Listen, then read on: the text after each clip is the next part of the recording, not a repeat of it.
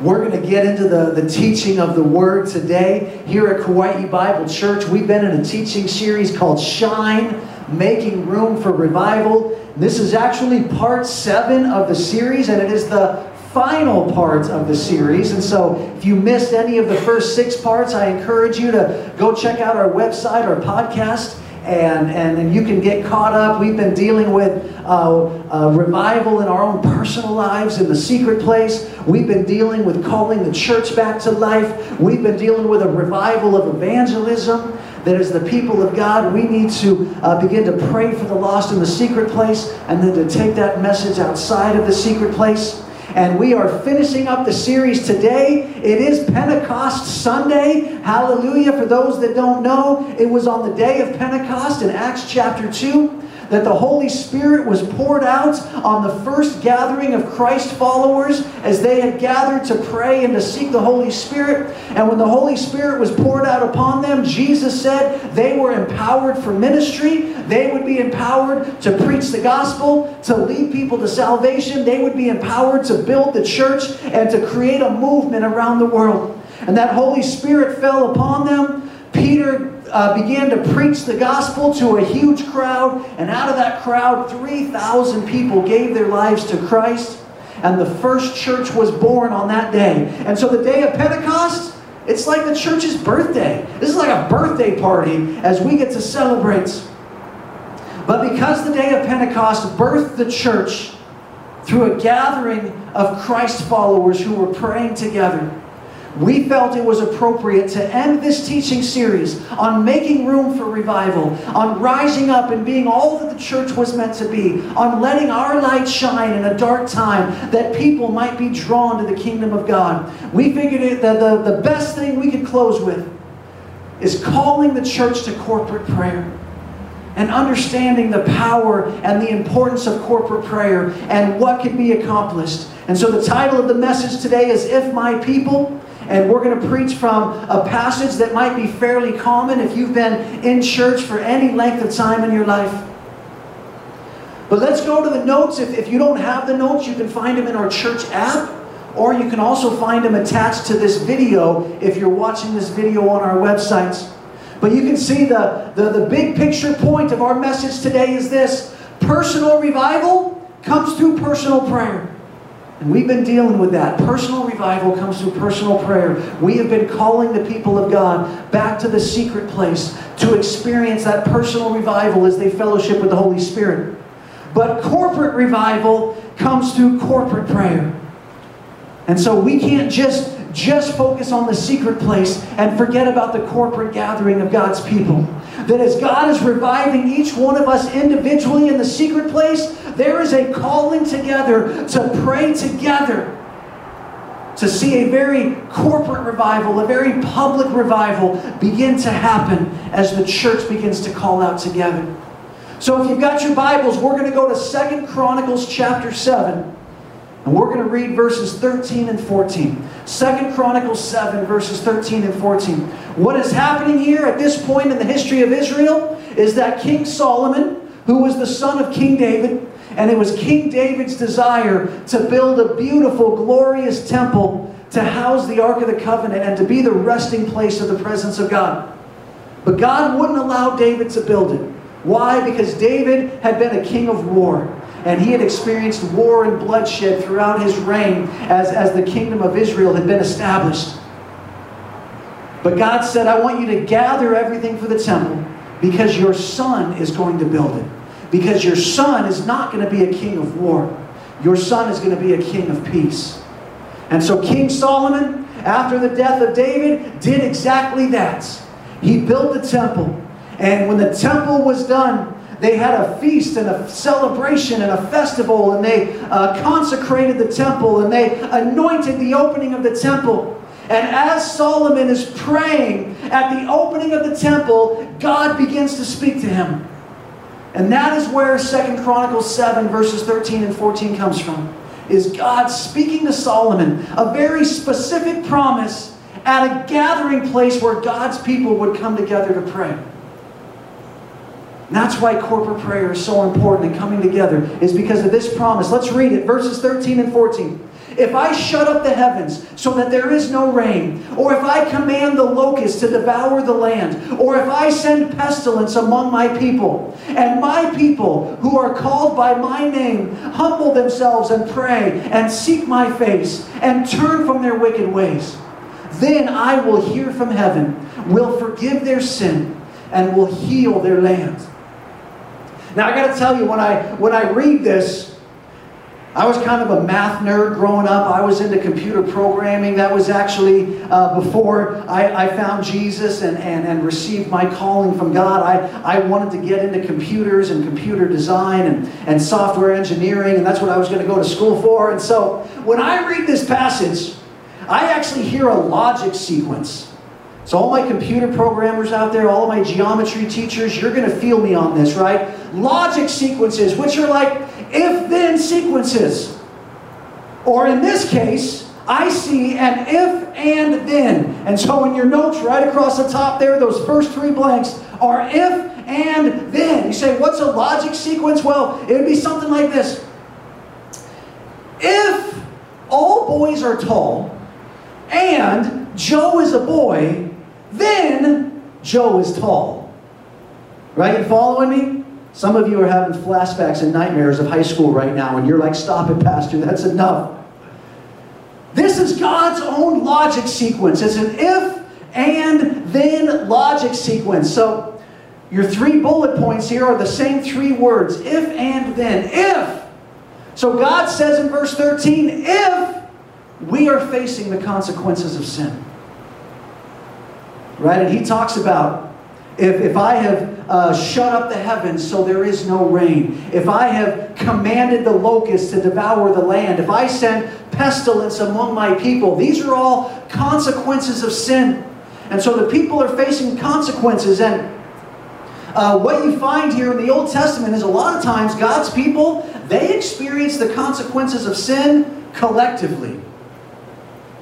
Right? It wasn't just one person. It was the entire people group. And I know we're much more individualistic today, and we're all about the New Testament, which is about personal choice, and it's about each person having their relationship with Jesus. But there is also a collective consequence that we face as the people of God when we have allowed sin to work within our body.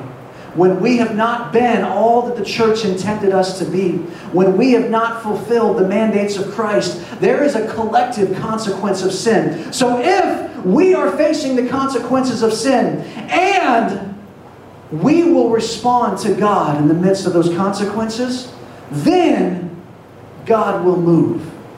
If and then God will move. And what happens when God moves? Look at verse 14. God says, then I will hear from heaven. So let's talk about this. God will hear. God will hear.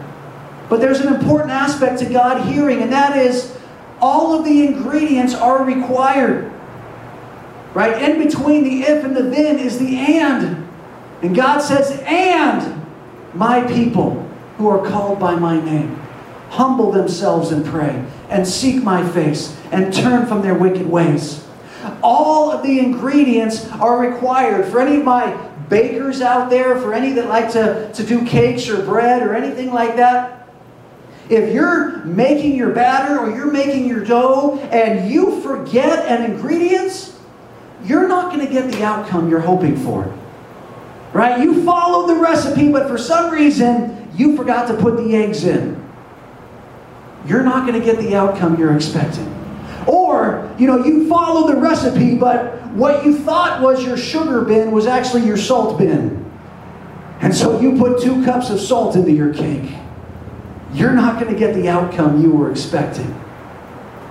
And I was a latchkey kid. I was raised by a single mom, and so I spent a lot of time home alone. And so, you have a lot of time to get in trouble or do stupid things when you're home alone all the time. And I still remember vividly, I don't know why I remember this, but I just decided one day, because I was bored and I was home alone, that I was going to make a cake.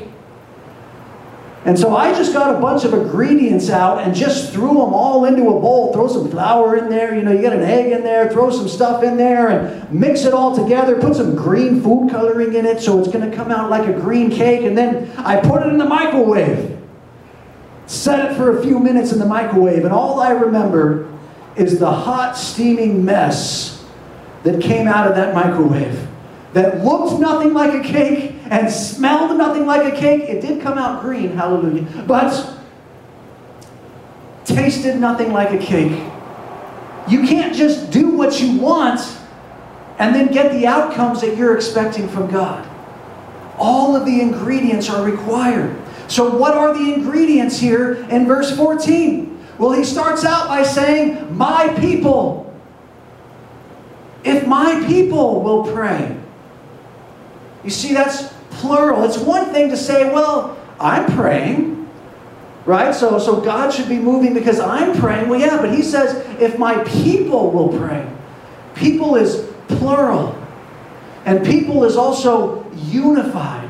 There has got to be a unity in the body of Christ that we would gather together and pray. Yes, it's amazing and it's critical that we all pray individually in the secret place. But it's just as critical that we would gather together and pray together as a people, and that we would pray in unity.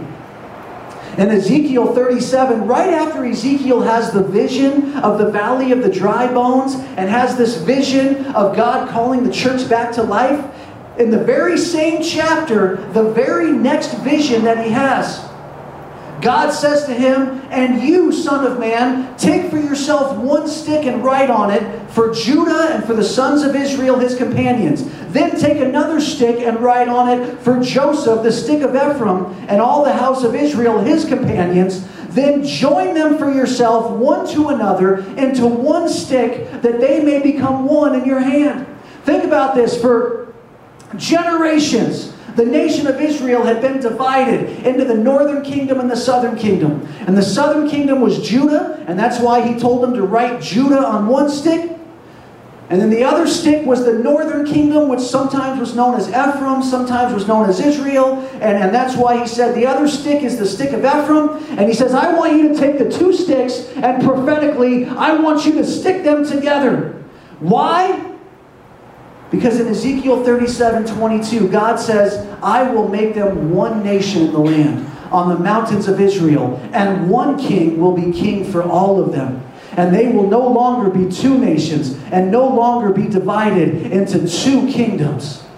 God says, I am calling my people to unity, and I'm going to bring the two sticks together, and we're going to gather under one king. Now that prophetic word for the nation of Israel today is fulfilled for the church. That we are supposed to be a unified people under one king, and that king is Jesus.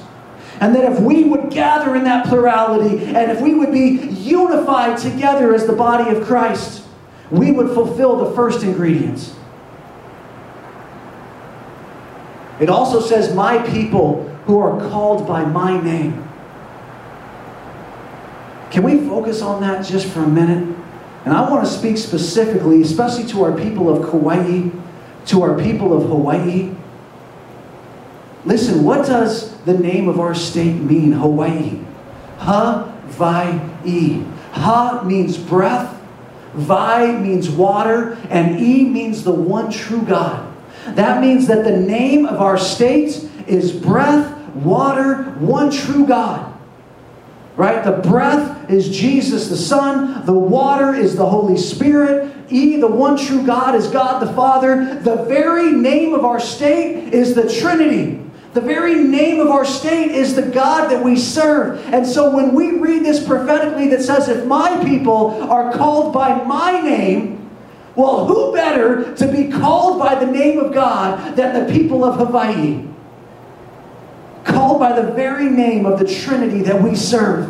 And if you think about this, if you go back into the history of the Hawaiian kingdom, and especially at the time, once Hawaii had been discovered by so many different outsiders and new people began to pour into the islands,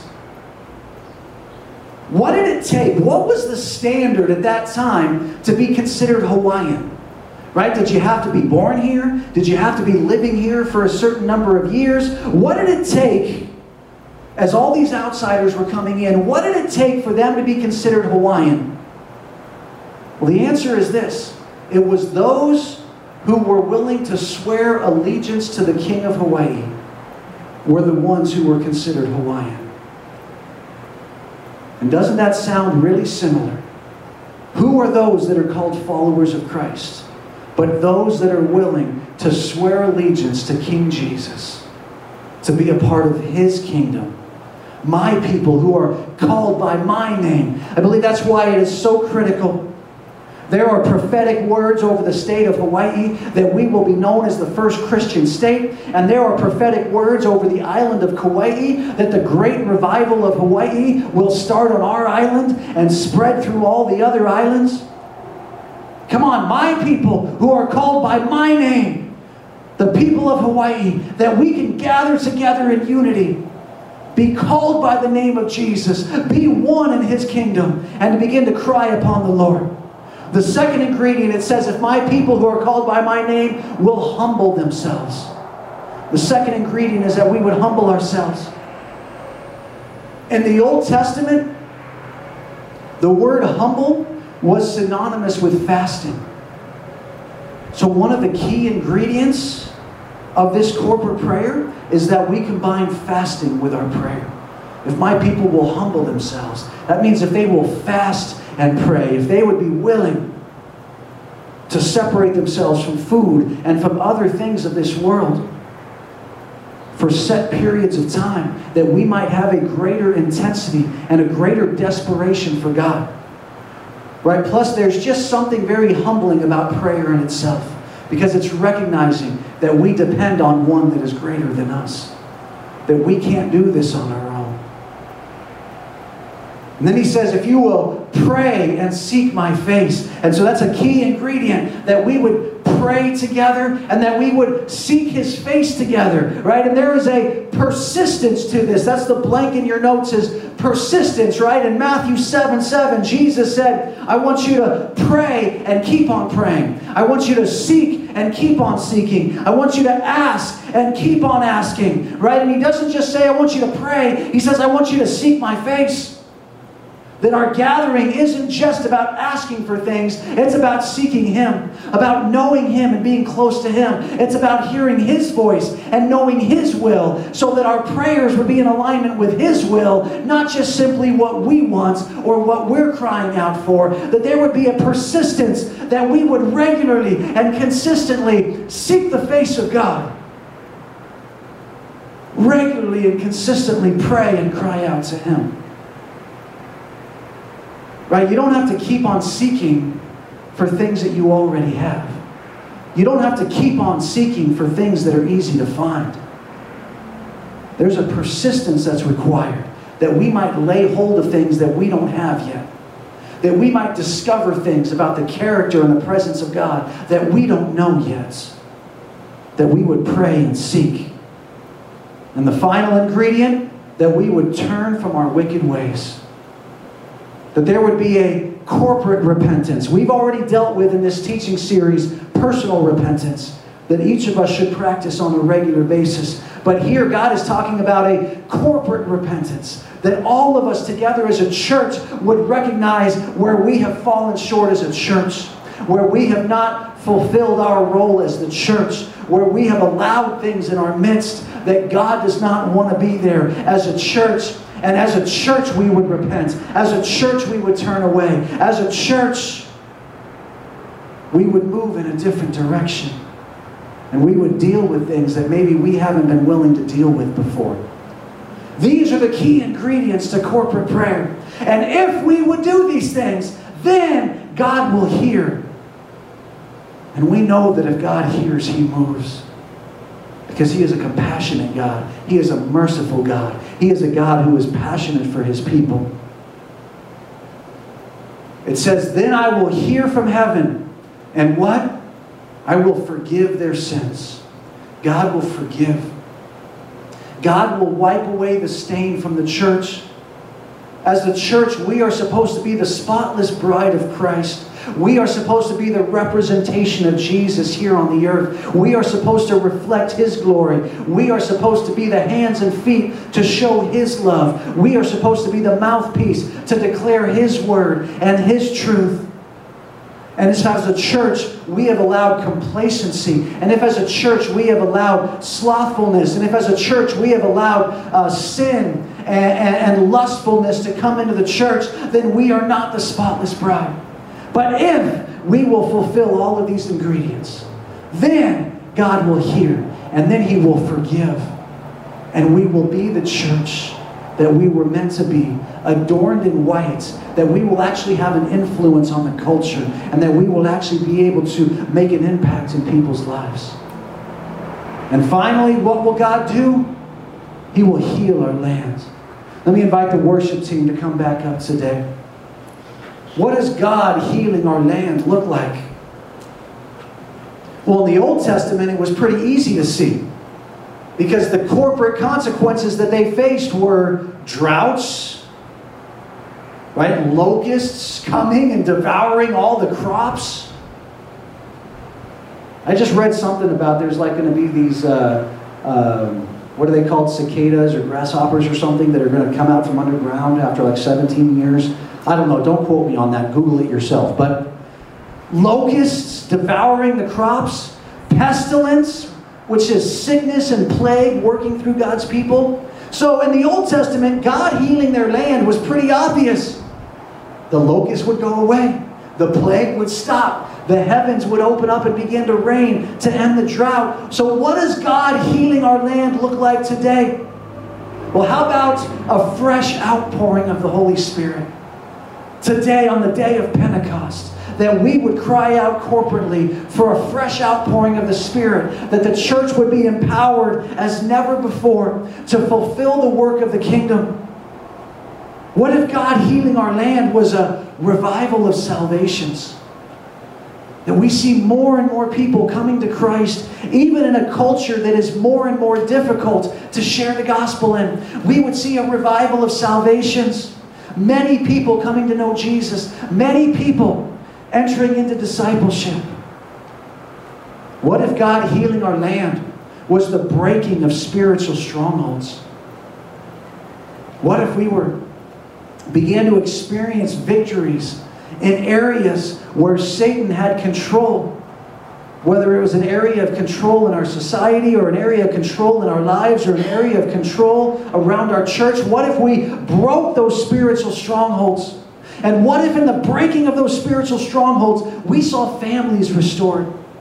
And what if we saw families that had been ravaged by addiction, and families that had been ravaged by divorce, and families that had been ravaged by abuse and domestic violence, and families that had just been ravaged by sin, being restored and coming back together and finding the joy of the Lord together? Come on, I'm getting a little bit excited here. I hope you are too. What does God healing our land look like to you? Well, here's what I'd like to do today. I'd like us to pray.